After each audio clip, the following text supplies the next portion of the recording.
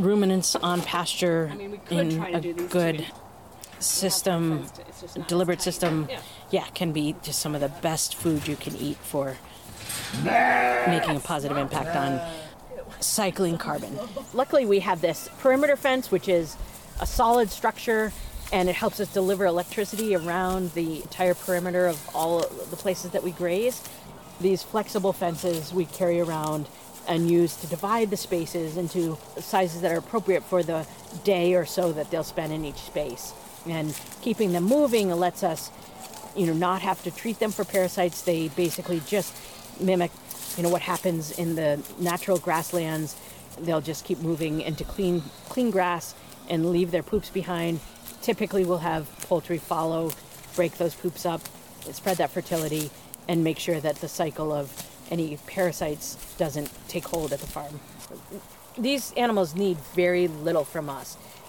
It is a lot of labor to get them to fresh grazing terrain or browse terrain for the goats, but otherwise they pretty much birth on their own. They pretty much live a healthy life with us just providing them with the grass, the water, and a bit of shade.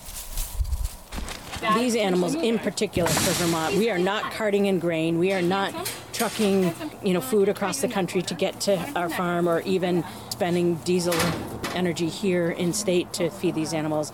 They are just marching themselves around and finding their food, and it's an incredibly efficient food and fiber for us in this climate.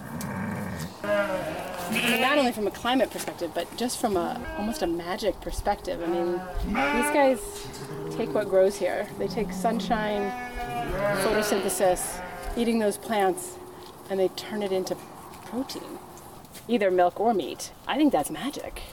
Definitely. As well as amazing for environment communities. And they do it while keeping soil cover. Without tilling. Yeah. I mean, if that's not how we partly eat our way out of, climate chaos, I don't know what is. Without animals in our system, we can't grow the depth of our topsoil nearly as fast. And the life in that soil and the depth, robustness, the depth and diversity of that life is what we should all be aiming for.